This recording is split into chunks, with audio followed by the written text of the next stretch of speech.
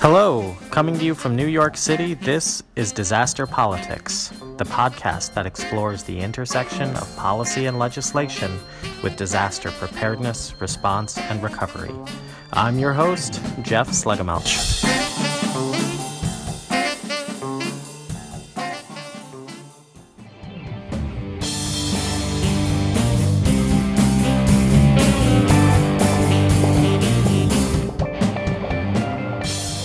All right, thank you everyone for joining us today. So these are strange times indeed. So it is March 17th, 2020. Much of the nation and much of the world is under some form of social distancing as a result of COVID-19, a novel coronavirus that emerged just in the last several months and is now officially a global pandemic. Today's episode is actually not one produced or recorded by Disaster Politics Podcast. My colleague at the Earth Institute at Columbia University, Andy Revkin, is their director for the Initiative on Communications and Sustainability. And he does a lot of great work sort of looking at the intersection of sustainability and communications, and spent many, many years as a journalist working those beats. And what he's doing is he's bringing together groups to talk about these issues through, among many platforms, a series he's calling Sustain What? And very recently, this past Sunday, that's March 15th, 2020, he had a conversation on national security in the pandemic age and brought together three really leading thinkers on national security to talk about COVID-19. So in this conversation, he's joined by Jeff DeBelko, Alice Hill, and Rod Schoonover. Apologies if I said any of those names wrong, but really, really grateful when Andy approached me and asked if we would want to put the audio recording of that up on the podcast and help disseminate it further. So what follows here is a very real-time, unfiltered discussion among some really leading minds, taking a look at where we're at as of this moment with COVID-19. What does this mean in terms of national security implications? What are the national security decisions and processes that led us here, that are carrying us through, and that will be there on the other side, and how does communications play a role in all of that? As we walk down this road of uncertainty together, I think these kinds of conversations are all the more valuable to help us understand the frame of what we're looking at, as well as how we move forward and to better strengthen our nation and our global systems in the face of pandemics or whatever disruptions may come our way. Wherever you are, I hope you're safe in social distancing where required. And thank you for joining us, and we'll get into it, and we'll see you on the other side.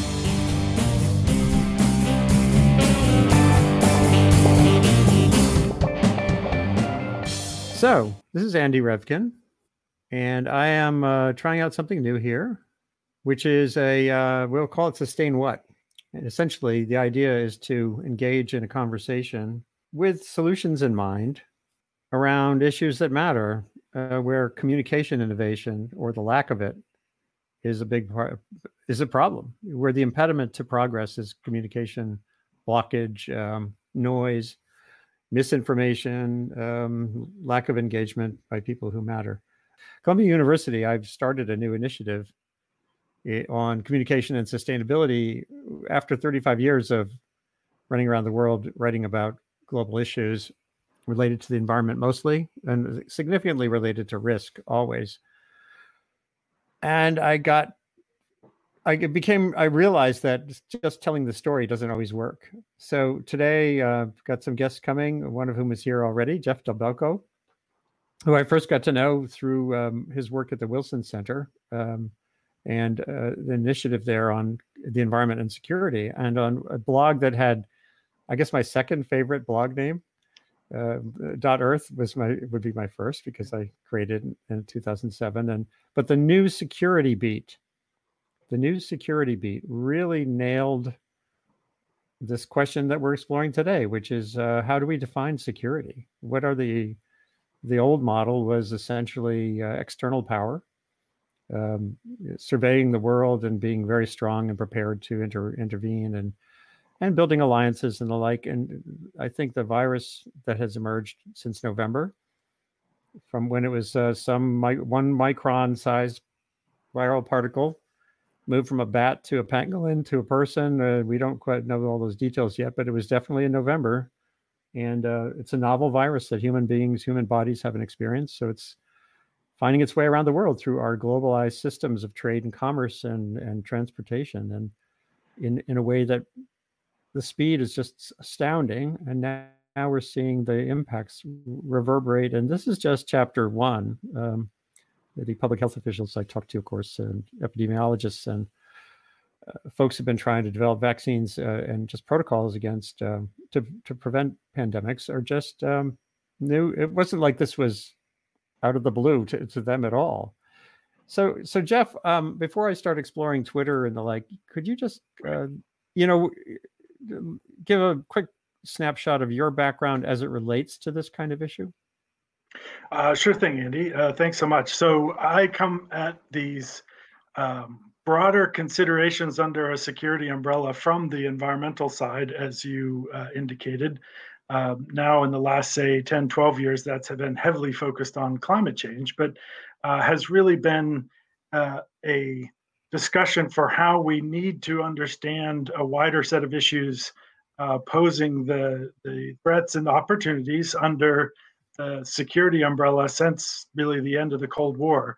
They're not new issues. They didn't start with the end of the Cold War. They were there before, but there were cracks and openings for that wider discussion.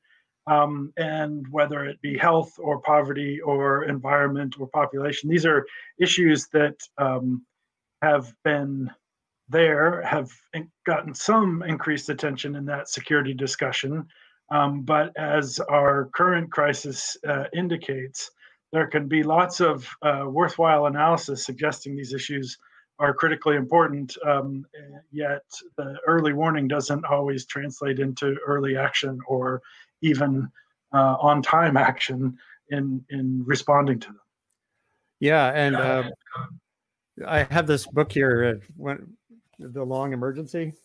Mm-hmm. It was James Kunstler, the son of Howard Kunstler, the son of the more famous Kunstler, wrote this book about 2004. And The Long Emergency, this has some sections that are relevant. Some sections are out of date, but that concept of a long emergency, meaning these phenomena that there seem to be two types, and they're interrelated. It's on .earth, they used to call them slow drips and hard knocks. And of course, slow drips lead to hard knocks. And here you have, again, and I don't know if you could just talk a little bit about this current evolving situation in the sense of, already we know it's $1 trillion. Well, the market impact already was multi-trillions. And yet it didn't come through the normal, it didn't follow a pathways that we historically track really closely. War, terrorist attack, 9/11. Right. 9/11 had its own slow drip, hard knock aspect. There was a lot of intelligence leading up to it, and it was a failure of agencies to communicate that caused the missed opportunity to maybe snuff it out. Do you see is there any traction toward adjusting how we look at issues, risks like this, so that we can be better at it, or are we just still stuck? Well, I certainly could make a case for how we are taking the broad set of health, environment, poverty issues more seriously with a wider set of actors with budgets that here, at least in the United States, until recently had a upward slope in terms of funding. However, I think that if we step back an additional step, it's as human beings and as we organize ourselves, we really prefer to be reactive as opposed to proactive, react rather than prevent. And we are really focused on what the immediate issues of the day, the threats that are right in our faces, literally and figuratively. And so in that sense, we make some really short attention spans to understand that the drips can turn into hard knocks. The incremental is not kind of a slow, gradual curve, that there have these times where suddenly it in very quick order can break out and create huge problems, whether those are a historic fire season in Australia and how much that displaces, and or this kind of pandemic. And further, we not only do we not pay sufficient attention, but at times, in the name of other priorities, we undercut the basic day-to-day foundations that monitor and even pay attention to tell us when there are these extreme situations and the outbreaks. And so the fact that we're cutting budgets for these issues is just it's a head scratcher. But we're just not very good at being proactive and preventative. We want to react, which is often, as is the case here, so much more expensive and so much more costly in lives and treasure. I know. I maybe I'll show it. Well, I think I see Alice Hill showing up there. And Alice, could you just speak a little bit so I can hear your voice? Sure. Hi. Yeah, you're there. Great, great. And I think Rod is trying to come in, but something's. Let me disengage him, and then I'll try to re-engage him in a second. It's wonderful on a Sunday afternoon to be able to talk with, luminaries who are really so deeply dug in on these questions. Hold on, I just wanted to show something relevant to what I was talking with Jeff about. So on my blog, I wrote about 6 different pieces with this phrase, "Are we stuck with blah, blah, blah, bang?" And it had initially been posted back in 2008 by a German commenter on the blog who went under a quirky name. I can't remember. And it just keeps coming up, and I keep thinking, okay, we have flu trends, and we have AI, we have global observation capacity that's unparalleled. It's unimaginable how visible everything is now compared to 10 or 15 years ago. Even there are satellites monitoring how much coal is in the piles outside of Chinese coal plants, and which ones are getting completed and which ones are not complete. And China can't just sort of fudge its numbers anymore, because so many things can be kind of ground truth. And here with this virus, many aspects of it were being tracked well. China definitely had an information. They were muzzling people who were trying to make the point that the scientist, as you know, who was lionized after his death. I just had Laurie Garrett in a YouTube conversation the other day, a great pandemic reporter, and she said there were people in China shouting the name of the deceased doctor out their windows on video that was being plucked out off the Chinese social media as quickly as it was being put on. So that, information isn't always flowing as it should. But here we are. I'm going to check in with Rod in a minute to see if I can get his connection to work. But Alice Hill, here you are with Jeff Dobelko now from Ohio University. Alice is at the Council on Foreign Relations now, right? Yes, I am. But with a long career from the courts to serving on the National Security Council under the Obama administration, focused a lot on disaster risk reduction and climate. We'll talk about climate a little bit, I'm sure, as we get into this. But Alice, when you wake up each day and you look at how this is playing out, and that the public health and epidemiology folks have known this is coming and have a deep clarity about what needs to be done, and yet you still see here in New York. Earlier today, I did a cast on this platform with Jeremy Zalar, who went to a website where you can track the occupancy of restaurants in real time, and they were all way over this limit that the mayor had set. But that's everywhere, and then you look at what happened with the administration's transportation, homeland security decisions that caused these. Alice, what did you think when you saw the social media and video around what was happening in these airports last night, if you were online, with this unbelievable overload of people? Well, this has been very chaotic. I have had a peripatetic career. I was a judge before I joined the Department of Homeland Security. But when I was at the Department of Homeland Security, I was responsible for preparations for biological threats, which included a pandemic. So I worked on the pandemic plans for the department. I headed the working group for biological threats. And then when I was in the White House, I was senior director for resilience policy. And that included, I oversaw the work of several doctors who were initially working on pandemic and other preparedness issues. And then once Zika and Ebola evolved, they were pulled into that work. I also very much supported when they removed that area from my directorate to put it into the Global Health Directorate at the National Security Council. So we would have this deep focus on preparing for threats that of infectious disease. It could be also an aerosolized anthrax attack, but they can quickly bring the nation to its knees.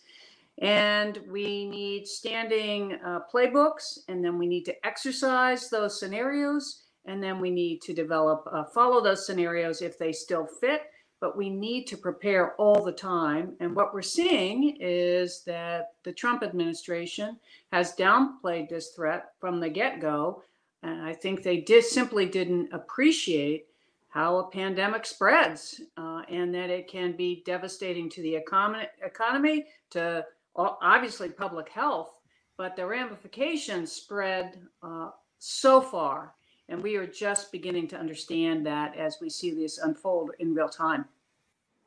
It seems, well, Greg, I mean, Jeff, do you want to, what's your sense of the politics here and the disconnect between some of these responses and what, again, has seemed so clear in the, both in the science and just the history of epidemics?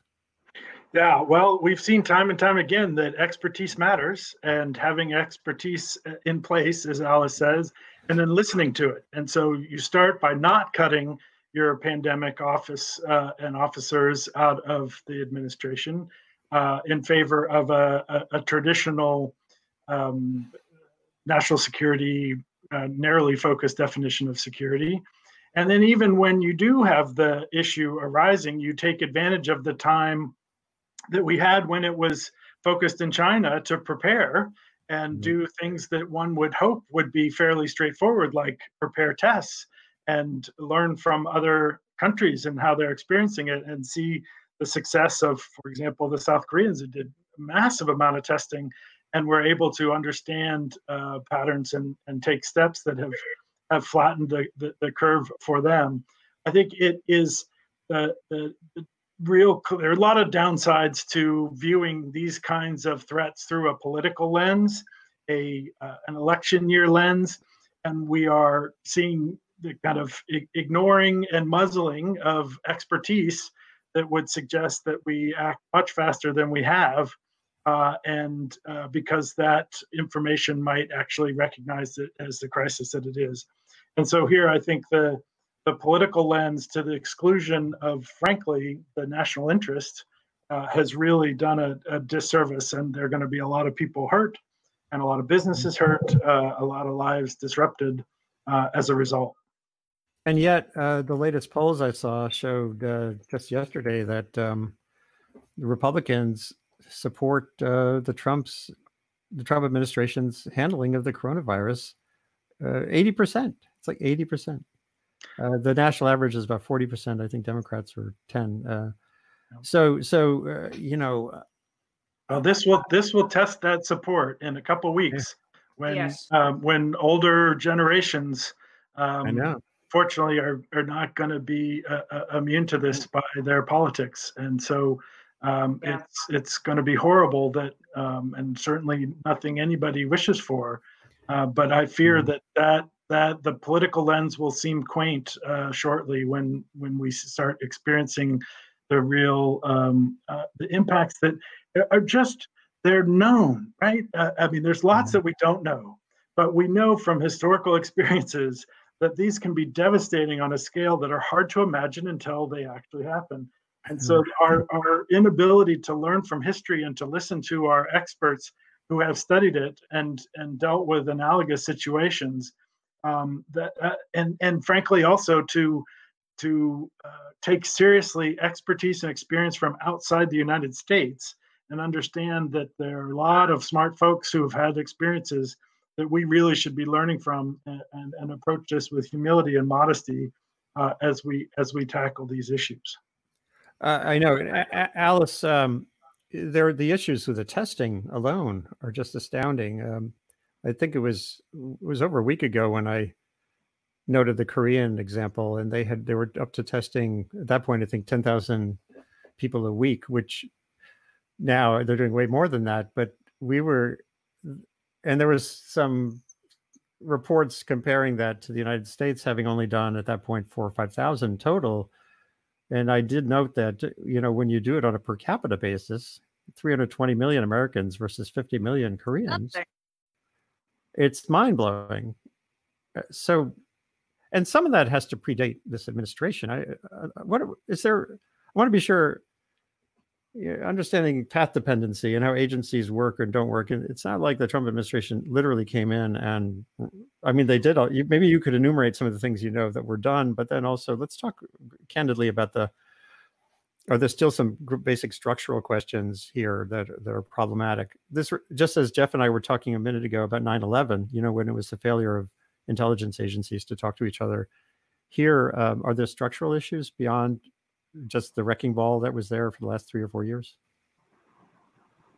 Yes. What has happened in the last 10 to 15 years, we have starved public health in the United States. And it's not just public health at the federal level, but at the state and local level. And of course, this is a problem similar to adaptation to climate change. These efforts primarily happen in cities and subnational governments, states, local communities.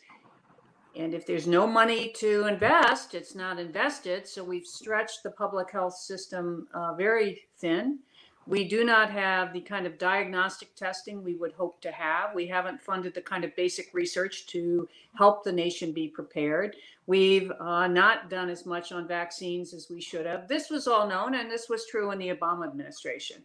And so to lay the blame of all of this on the Trump administration would not be fair. It's just very difficult to get people to focus on the issue when there's not a crisis at hand. As Jeff has said, these are viewed as remote risks and then not worthy of attention. So there have been stacks and stacks of reports. The Blue Ribbon Commission on Biodefense, I believe called now the Bipartisan Commission. I wrote an editorial 2 years ago about the need for pandemic preparedness on the 99th anniversary of the Spanish flu. But there's just not a lot of political will for this. It is, frankly, more attention getting to do a wall than when we're trying to play the immigration concerns.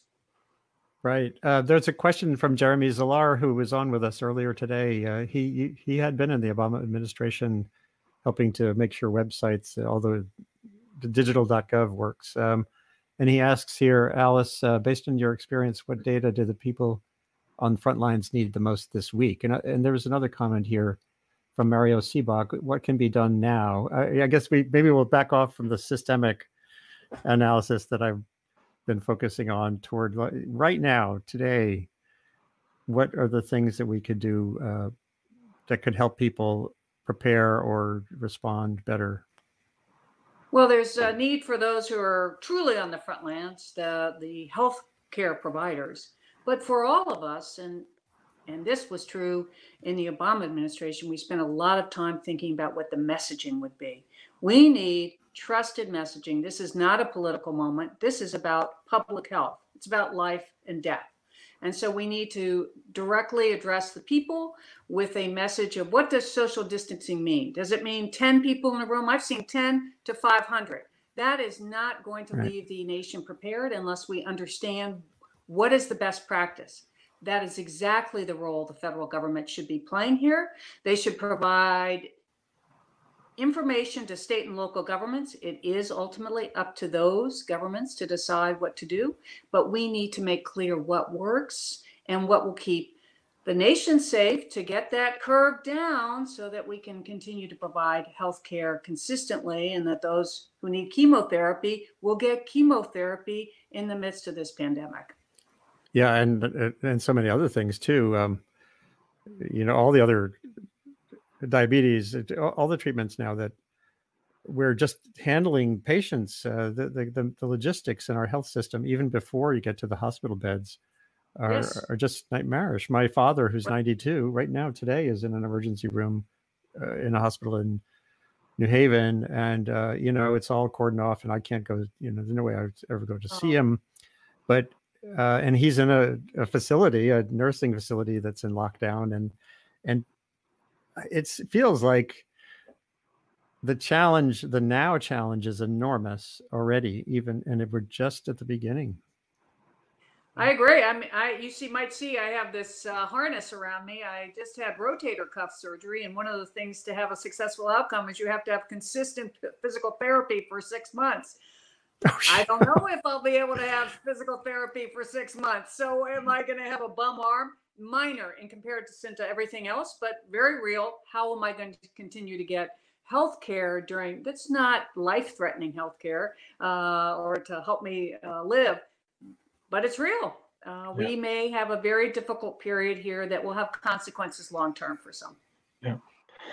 Will definitely have consequences, economic and otherwise. And I think in terms of the kind of the question in terms of what data do folks on the front lines need, I think part of the challenge that in some respects we're getting some messaging. I know at the state level here in Ohio, Governor DeWine has been having daily briefings, and he brings people together, but then puts the experts up front to provide that communication. And we're getting some of that now from the federal level. But I fear that we're really paying the price of a consistent kind of attack on expertise, attack on science, undercutting the trust in the media in terms of communicating, and that everybody is supposed to be on a side from the journalism. And journalism and what is called journalism has changed dramatically given access that we all have. But I think as we saw pictures of bars and restaurants filled all across the country last night, and a few taking to Twitter to say, it's my right to do what I want. We've got a kind of a combination of lack of collective responsibility and a failure to really appreciate the threat that we're facing. Means that a large segment, and it doesn't take that many, but a large segment are taking this still very lightly. And they are big changes, and it's very sudden. And if we just think of what we were doing a week ago or 2 weeks ago, but I think we're paying a price for low levels of scientific literacy, low levels of trust in science, suspicion of expertise, which morphs into elites, which were supposed to be vilified because they're purely self-interested. And so it's time for us to understand that those are the people who in these circumstances really are the difference makers in terms of what the outcomes of this crisis are. That brings to mind a couple of things. One is that yesterday, or was it, March 14th? Is that yesterday? I can't remember. Yeah. I had an hour-long discussion with Payman Naimi, a journalist in Iran, and with Laurie Garrett, as you can see here. Mm-hmm. And one of the points that came up that Laurie actually brought up was really interesting. It was that Iran has just been epically disrupted. It's one after the other, everything from earthquakes to this illness to the economic stranglehold, etc. And so the people there are attuned to responding to communitarian aspects. Whatever the government is up to, there is some capacity for people to pull together.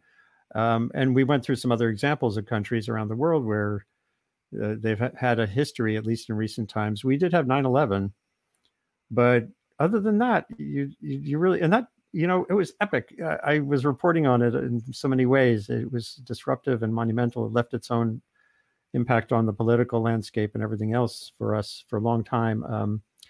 But hardship, for the average person, changing your lifestyle for the sake of others, everything that happened during World War II, to, not eating butter and conserving metals and stuff. We haven't really had a moment like that. So are we just out of shape? Well, I think we're out of shape, but I think we're also having poor information shared. Oh yeah, that's another point I was going to bring up. I saw Representative Devin Nunes from California urging people to go to their local pub. Right. We need to have consistent messages. Do not do that, because you may not be at risk, but grandma, the nurse who treats grandma, and the immune suppressed neighbor are at great risk. But we're not getting that yet. So it's hard for even people to understand what sacrifices they're supposed to be making. We are just receiving too many mixed signals. And I have to say, I think that is the responsibility of the federal government to be very clear about what should be done to achieve the goal that we need, which is to make sure that the least number are infected at this time so that we can spread this disease, the course of the disease. Mm-hmm. And that's where it just came across here recently, where we are seeing leadership at state and local levels. So I think Governor DeWine here in Ohio has announced that as of 9 p.m. this evening, restaurants and bars in Ohio are going to be closed. And so it's not going to be left up to people and Devin Nunes who inexplicable advice in the face of this crisis. No, it's incredible. And you know, maybe we'll talk a little bit about how this resonates with so many other issues, climate. Rod Schoonover, who was trying to join us from North Carolina via the web, seems to be continuing to have trouble, but he did send this message. Unfortunately, both the public and federal government have been primed for a terribly inadequate response, you know, which is kind of what we're saying. And the point I wanted to bring up, secondary to what I said about the conversation I had with Lori yesterday and the Iranian journalist Payman, we also talked about budgets for communication. That it's extraordinary. Lori did a piece for the Lancet, a commentary for the Lancet that I cited yesterday, and it's scandalous how small the budget is for communication at the World Health Organization and organizations like it and it's not just putting out press releases or the latest numbers on the disease. That's being done well, but it's being on social media. There's this expectation that Facebook and Twitter can have search engines and AI quick enough to tamp down disinformation. It's not possible, and it doesn't have they don't have the expertise, they don't have the judgment, and that's where the WHO. I have to check with WHO, but Lori said they have one person worldwide who is managing their social media, and you know, one thing the reason I'm working at Columbia now is I'm building I'm trying to express to the world that the new information environment we live in.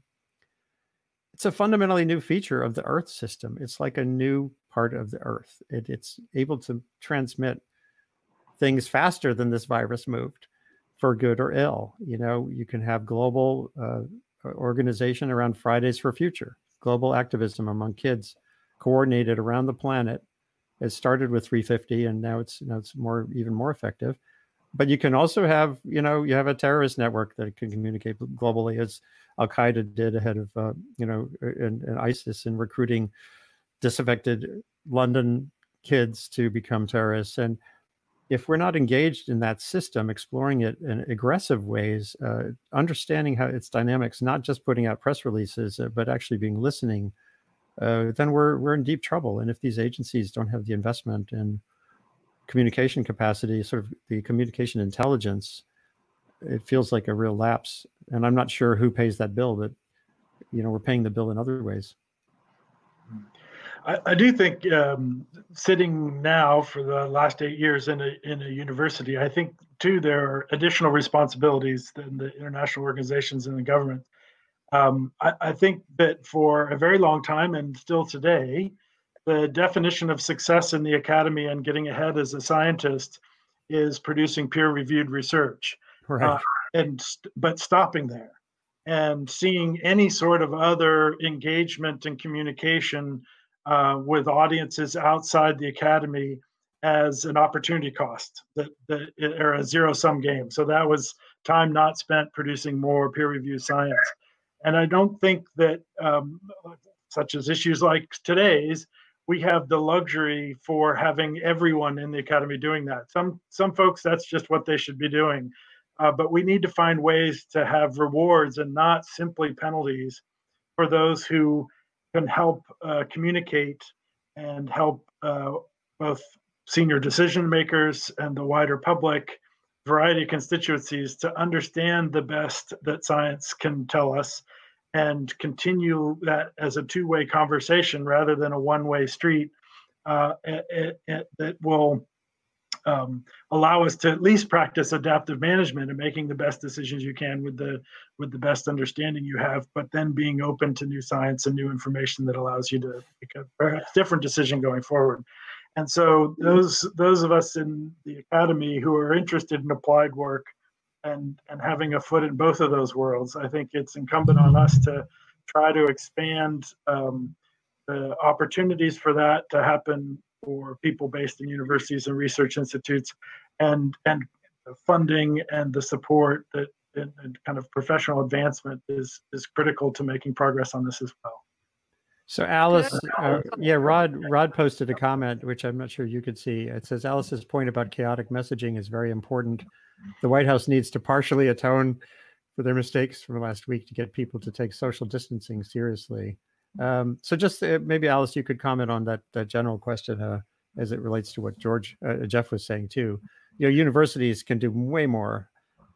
Absolutely. Again, one reason I'm trying to do what I'm doing. But what is it the government you've made this point already, but it's worth making it again. Well, I think that communication, as Jeff and you have said, is absolutely right. I think Jeff's observation is one of the weak links in our ability to prepare as a nation for catastrophic risks. I recently completed a co-authored book on climate change, which is similar to this challenge in that it's interdisciplinary challenge. It will affect all systems that we know and has deep consequences.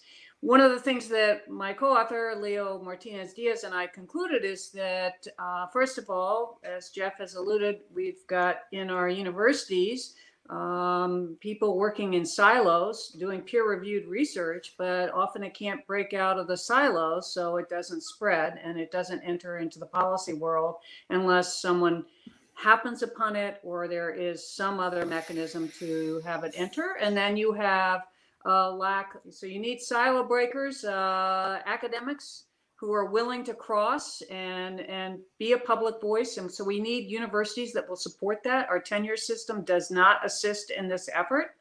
Then we also need translators. We've got scientists who are producing great science, but that science also remains siloed and within that community. And we need people who can translate the science into terms that lay people can understand.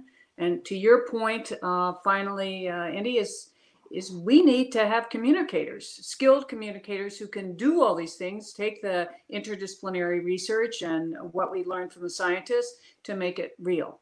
And then in the absence of that, I think we are delayed in our ability to be prepared because simply we can't get it into a form that it can be applied. I saw this firsthand at the White House. I saw this firsthand at DHS. If there wasn't a translator and a communicator in the room for the policymakers, it probably wasn't going to get considered. Yeah. My brother actually just posted a comment. He's a doctor. He works for Pfizer now, but he's a physician affiliated with Yale also. And he had to be tested this past week or so because of a viral illness he got in coming back from Europe. Luckily, he just tested yesterday negative, but here's the process was interminable. He tried starting, I think, over a week ago. It took him until Tuesday to actually get the test. And you can see here on the screen, he took this picture. It's the drive-in testing place at Greenwich Hospital. And he got the result back yesterday, negative. So just think of that. Here's a high priority person. He still does rounds at Yale. So he's a doctor, it took him a week, more than a week, ultimately, to get a negative result. And, and what he's saying here isn't part of the problem, structural issue related to federal government not being empowered to control local healthcare policy. Are we too fragmented for some of this to be coordinated and done it that way you would want? Are there some weaknesses in the way we, you could say our strengths are our weaknesses. We're never going to be China, and we wouldn't want to be China. But what is missing there in terms of federal versus the mosaic of states? Well, this reveals, the way we're established is under our Constitution. Unless it's an enumerated power to the federal government, it remains in state and local hands. And that's long-standing, but it will reveal that autocratic societies, and I think we're seeing that already with results in Singapore and to some extent China, can be more nimble than we can be because we have a very decentralized form of government, which goes also to our public health system.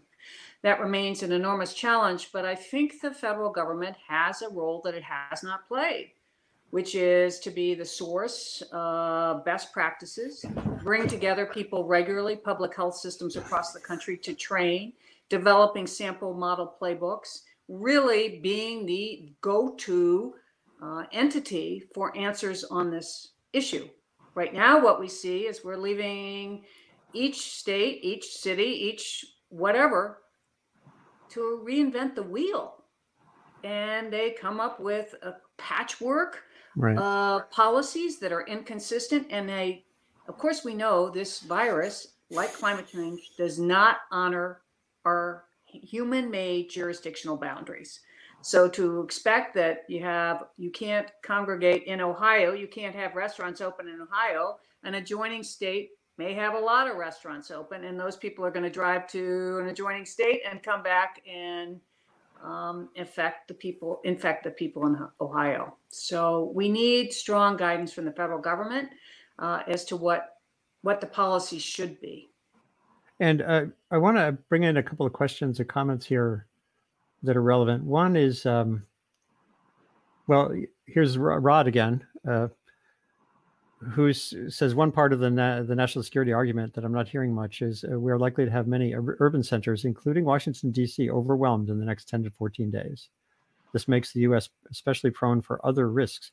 This question of other risks is something that obviously we've all been thinking about. Anyone, we live in a multiple hazard landscape, right?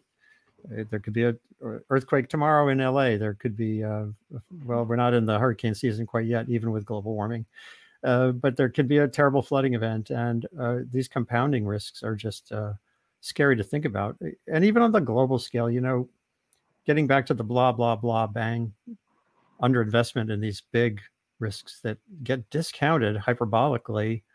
I'll just bring up even something that was in my last book, the Carrington event in the 1859, I think, when there was a solar flare that took out if it had occurred today, it was a multi-trillion-dollar instant hit to everything because of the impact on microelectronics.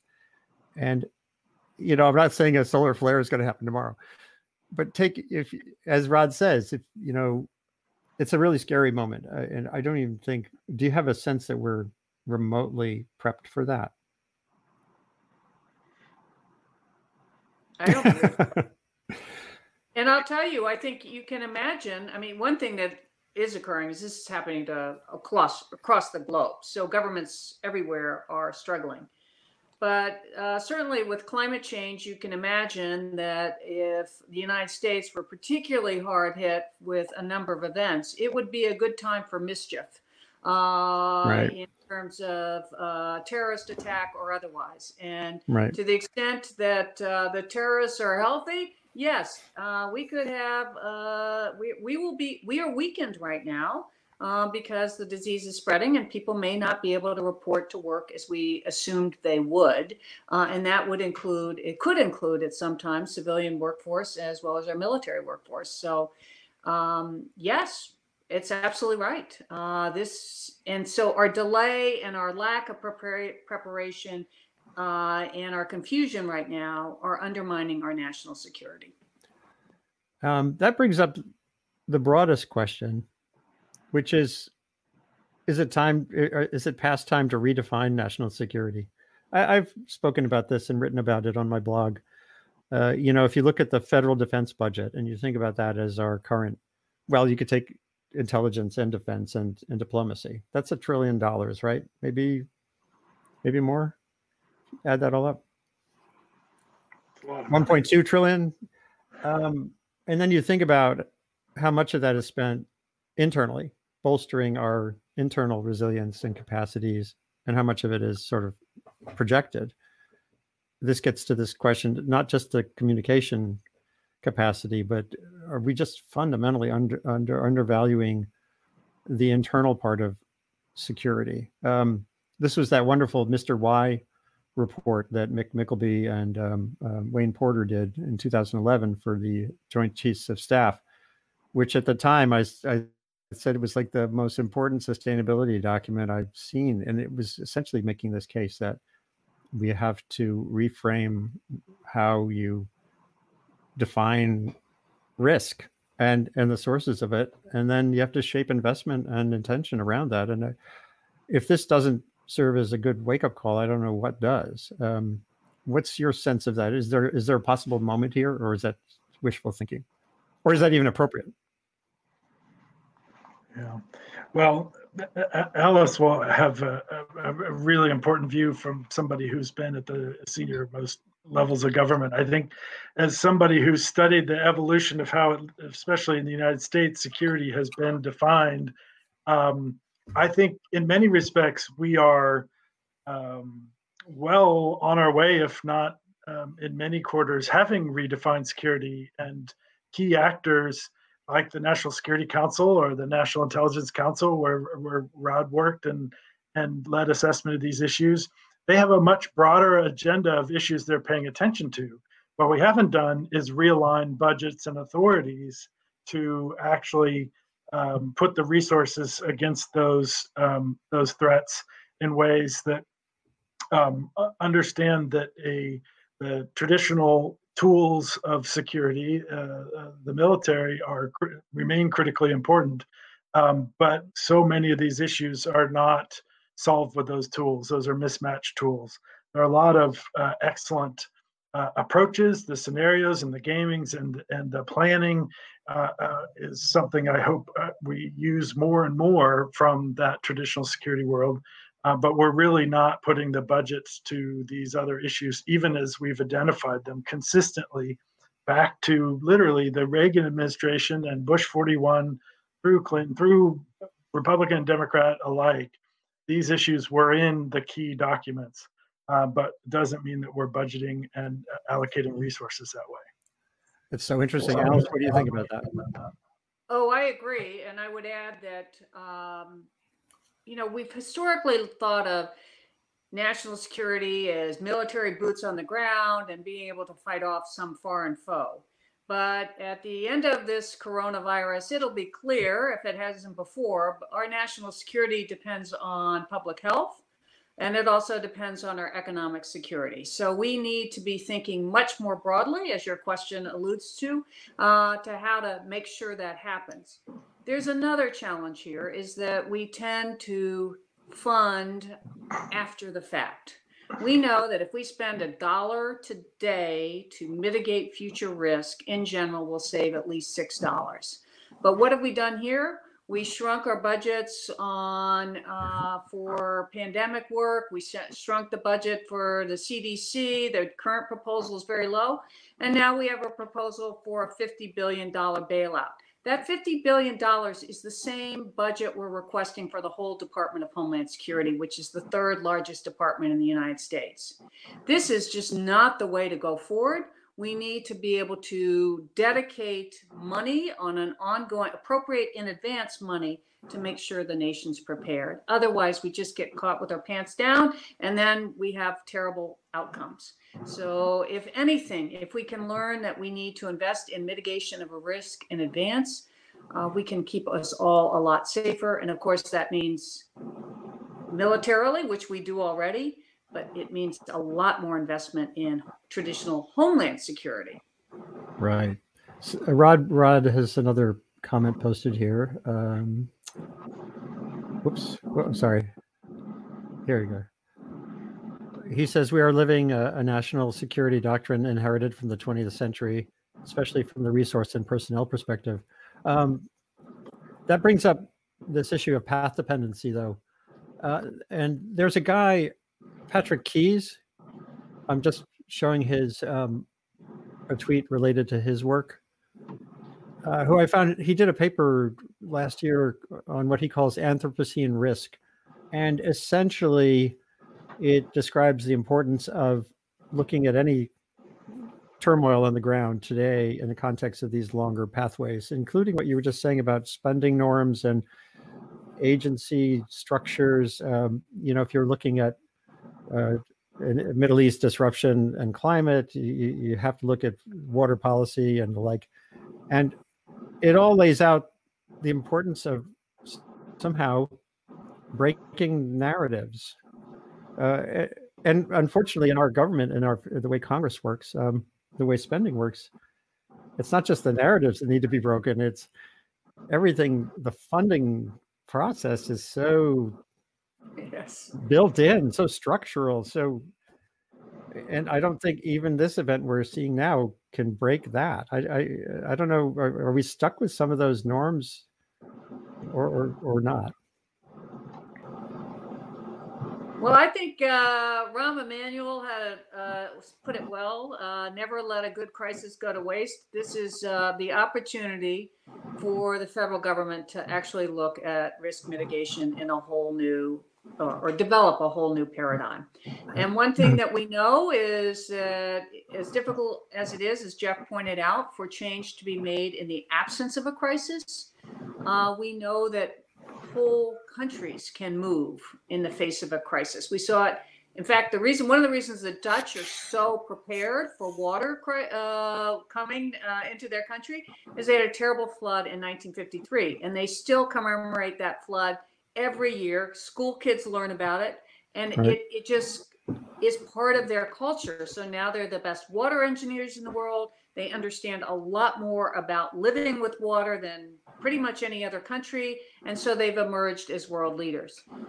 If we could take this terrible event here now and learn from it and use that to better prepare and change our budgeting system so that we have a common sense approach that would be one that we would hope we would all use with our own families, we'd be a lot better off. And that will take, though, some political leadership and political will. This event gives the opportunity, however, to build that political will. That's what's so remarkable about it. It will be lots of tragedy. This is not to downplay it, but we can only hope that some good will come out of this. This presumes we can hold an election.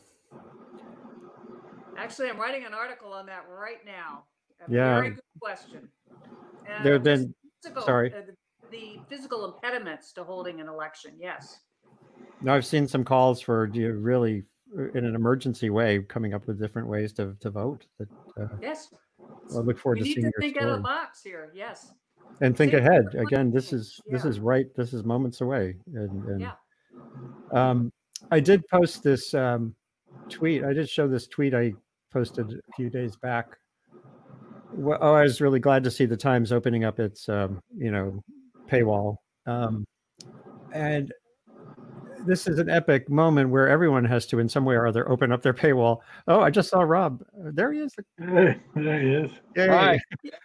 You're coming in to save the day here at the end, Rob, because we're kind of like we're worried we could even get an election done. But what I said in this note was, let's hope this story ends up being about a country pulling together after 2 decades of pulling itself apart, and about a thorough reimagining of what we mean when we say national security, making it far more about inner strength and inclusive resilience. So Rod, you posted some great comments, but if you have some thoughts here over the next few minutes, what do you think when you're looking at this tsunami, this kind of microbial tsunami that's happening? Well, as I mentioned in a prior posting, I think it's something that we need to really think about, is that, although the federal government has really dropped the ball on this response, the public has also been primed to not believe experts, to pay attention to only one preferred media outlet. And I would say that I am really horrified by seeing images on Twitter of people just brazenly, ignoring the warnings about social distancing. It's one of those feelings that it feels like these moments will be captured in a museum in the future to really understand why things went so awry in the United States. And on our way, so my wife and my daughter drove down here from DC to Western North Carolina, mostly to be with family, since daycares were canceled throughout DC. But we saw a lot of people along the drive. It's St. Patrick's Day weekend. A lot of people out. And so, we've been priming this response by several decades of undermining scientific literacy. I think one of the root causes of the problem that we're in is that I think that we either don't communicate or people don't understand the risk of what an exponential risk really looks like, especially with a component that is largely invisible. Right. And so, I think this is something that we are, I think we're really looking at something pretty significant historically. And so hopefully we'll learn from this. Hopefully changes on the other side will be made.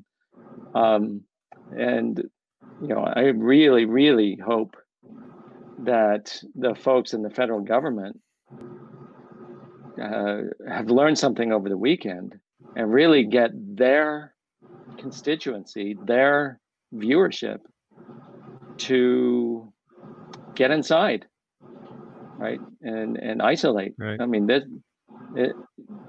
it's quite a brutal force that's coming from cities to some degree. So I've been watching or tuning in. I guess our internet connection here is probably not as terrific as I expected, but I've agreed with all of the comments that my friends Jeff and Alice have already made. The question about redefining national security, I think, is something that will linger and needs to be addressed.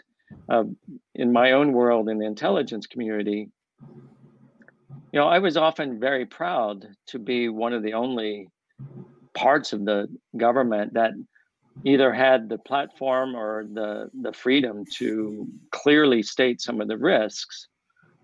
In the 2019 Worldwide Threat Assessment, it lays out language that's very, very eerily prescient of this moment. Right.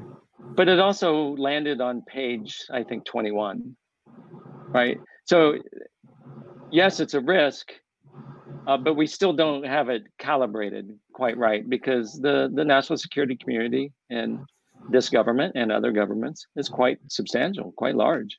They all have their own equities.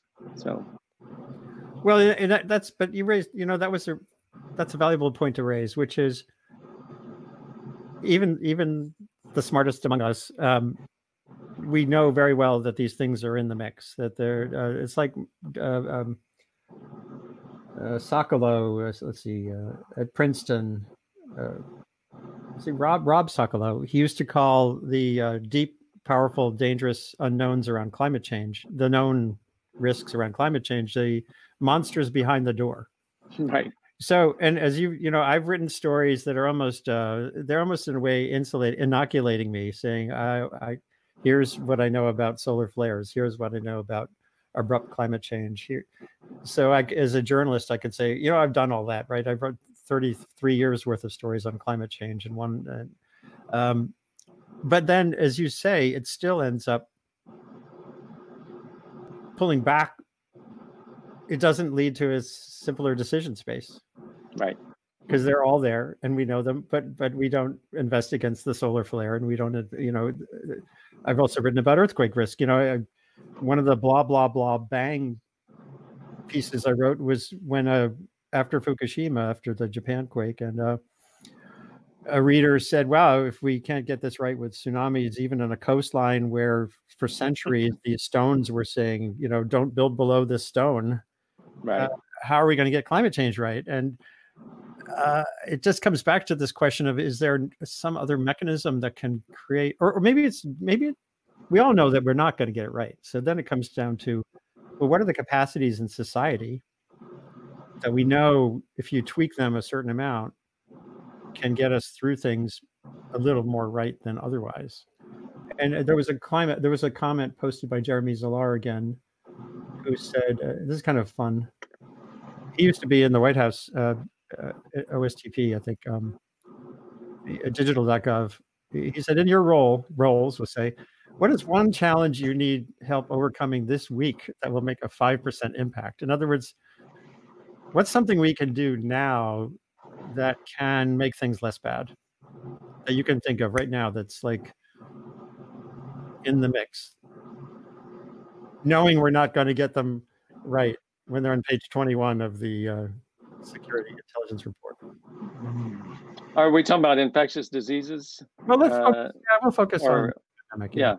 Well, I would just jump in and say, I would ask for entities that have the power to do so to alleviate some of the economic anxiety that a number of Americans and other citizens worldwide have, that puts them into harm's way by getting into the communities, going to work, getting food.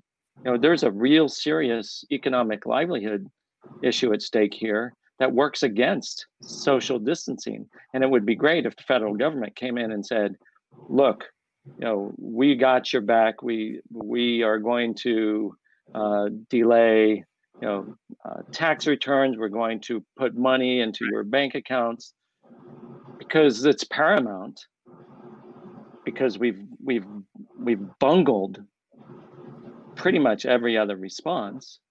It's paramount to get that physical distance between human beings larger. Yeah, it's true.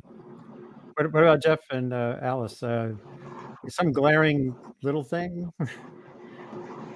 I would add, I think it's the social distancing right now. I share Rod's concern. I think there is an economic a question here, and it's going to fall very unfairly on a number of people who do not have the backup. We know that, for example, renters don't have $400 in cash to fall back on. Most Americans don't have $2,000. Most American families don't have $2,000 if they need to evacuate. Those kinds of studies are devastating when you look at this economy where people are going to be highly dependent on earning a minimum wage job.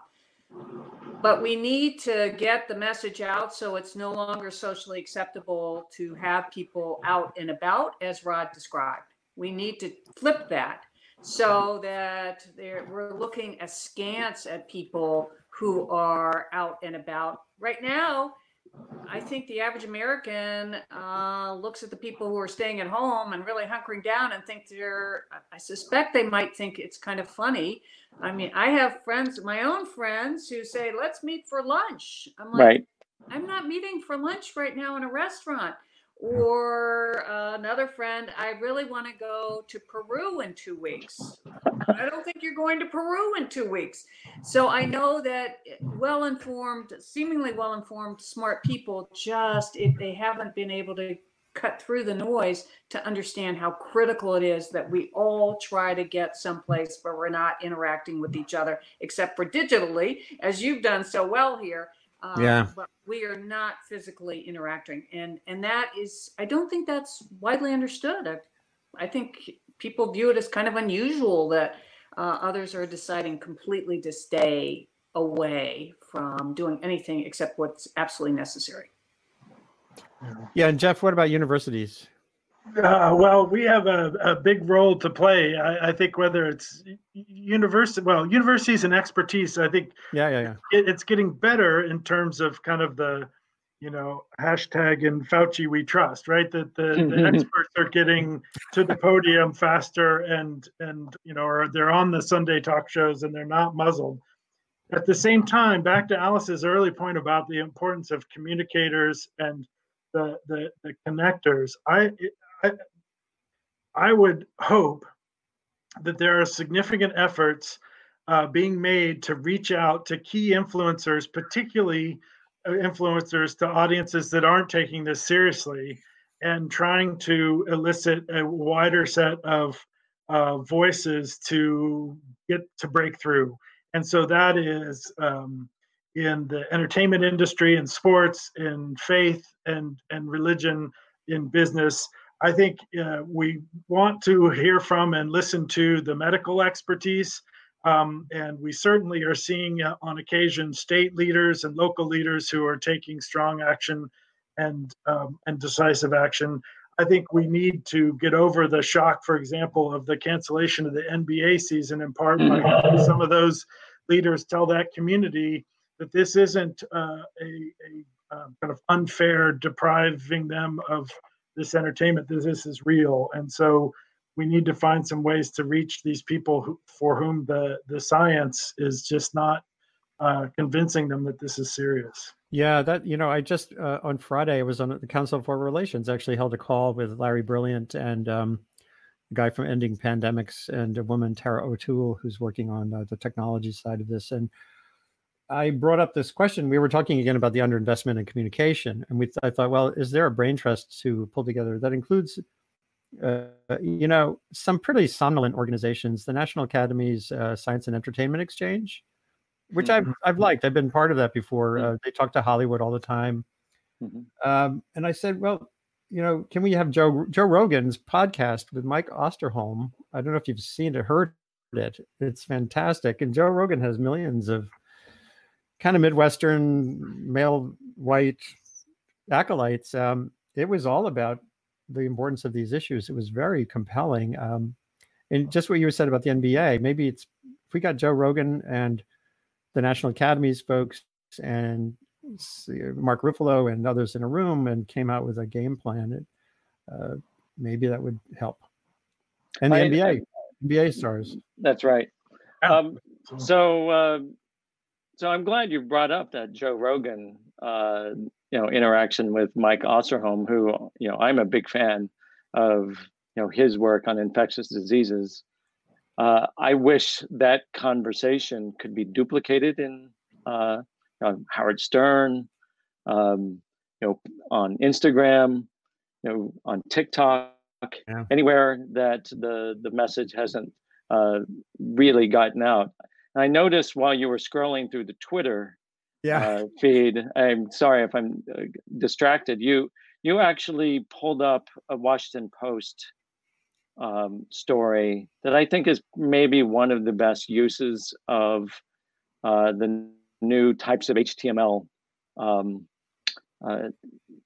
formatting that showed real-time simulations of different parameters that shows how flattening the curve works.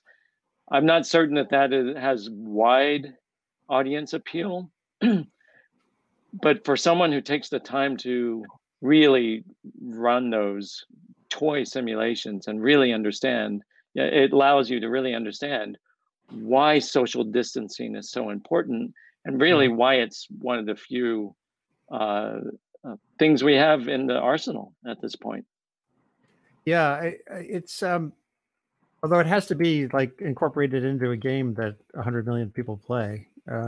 Right. Well, this is just part of a story, but those graphs that you're showing, are the results of that simulation. They're not some illustrator. Right. No. Right. And so, this is a way to counteract the scientific illiteracy that I have been bemoaning for most of my professional career. Right. But because it's illustrative and because it's visual, I think it connects with a different section of the readership. Unfortunately, it's in the Washington Post, which is dismissed by a large number of Americans. It'd be great if this were pushed through Reddit or wherever else unorthodox readers gather.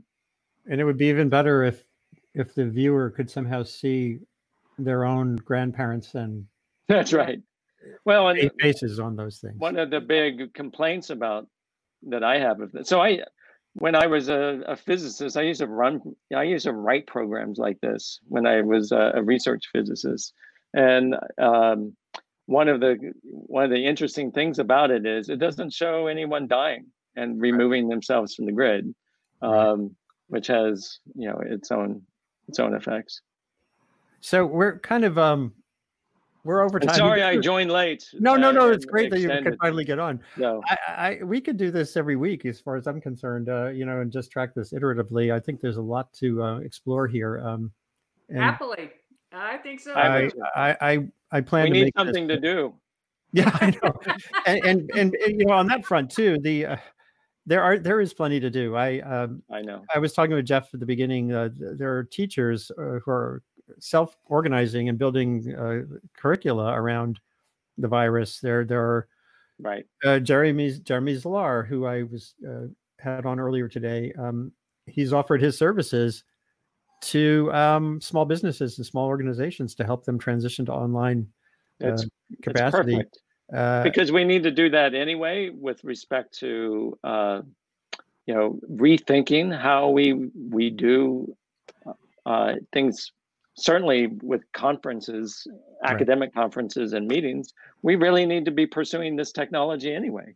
For sure. And so, but you bring up, so my class, my once a week class at Georgetown, at Georgetown, we've converted to online instruction, but I've been getting emails from students saying, we're expected to come back to campus and move out and maybe put ourselves in harm's way. This is a lot more complicated and there are a lot more ramifications. I'm sure Jeff sees this in spades. And maybe at the end of the day, there's a chance that these universities are just going to abandon their semesters. Yeah, wow.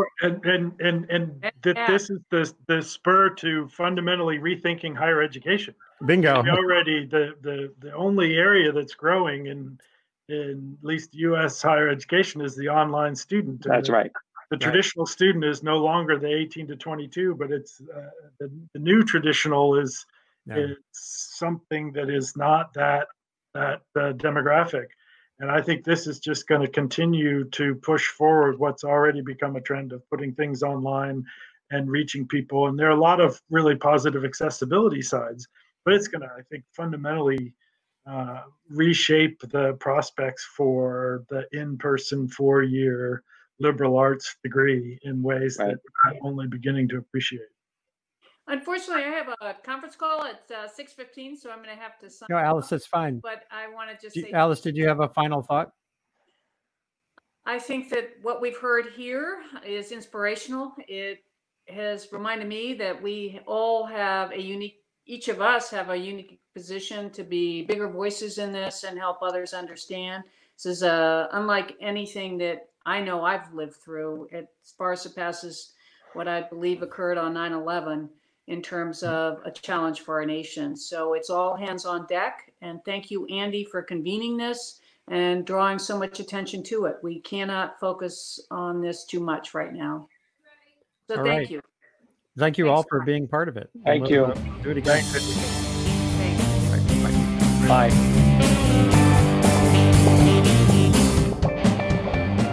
All right, thanks everyone for joining us today on this very special edition of Disaster Politics Podcast. A very, very special thank you to Andy Revkin for allowing us to, pirate his work and for giving us permission to repost this fabulous discussion he had. Thanks to Jeff, Alice, and Rod as well, too, for engaging with Andy on that discussion and perhaps unbeknownst to them be accidental guests on Disaster Politics Podcast. But really, really grateful for folks having a real-time, candid discussion about national security and COVID-19 and the communications issues at this moment in history obviously still with a lot of uncertainty in front of us. But I know together through these conversations and by grounding our approaches in the best available science, we will come through this on the other side. Wherever you are, if you're social distancing, which many of us are at this point, keep an eye on the CDC's website, your local health department, for the best and latest available information to keep you and your family safe. If you want to keep the conversation going, we're on Twitter. We're at DisasterPolitic, or you can email us at disasterpoliticspodcast.com. But whatever you're doing out there, thank you for what you're doing, and stay safe out there.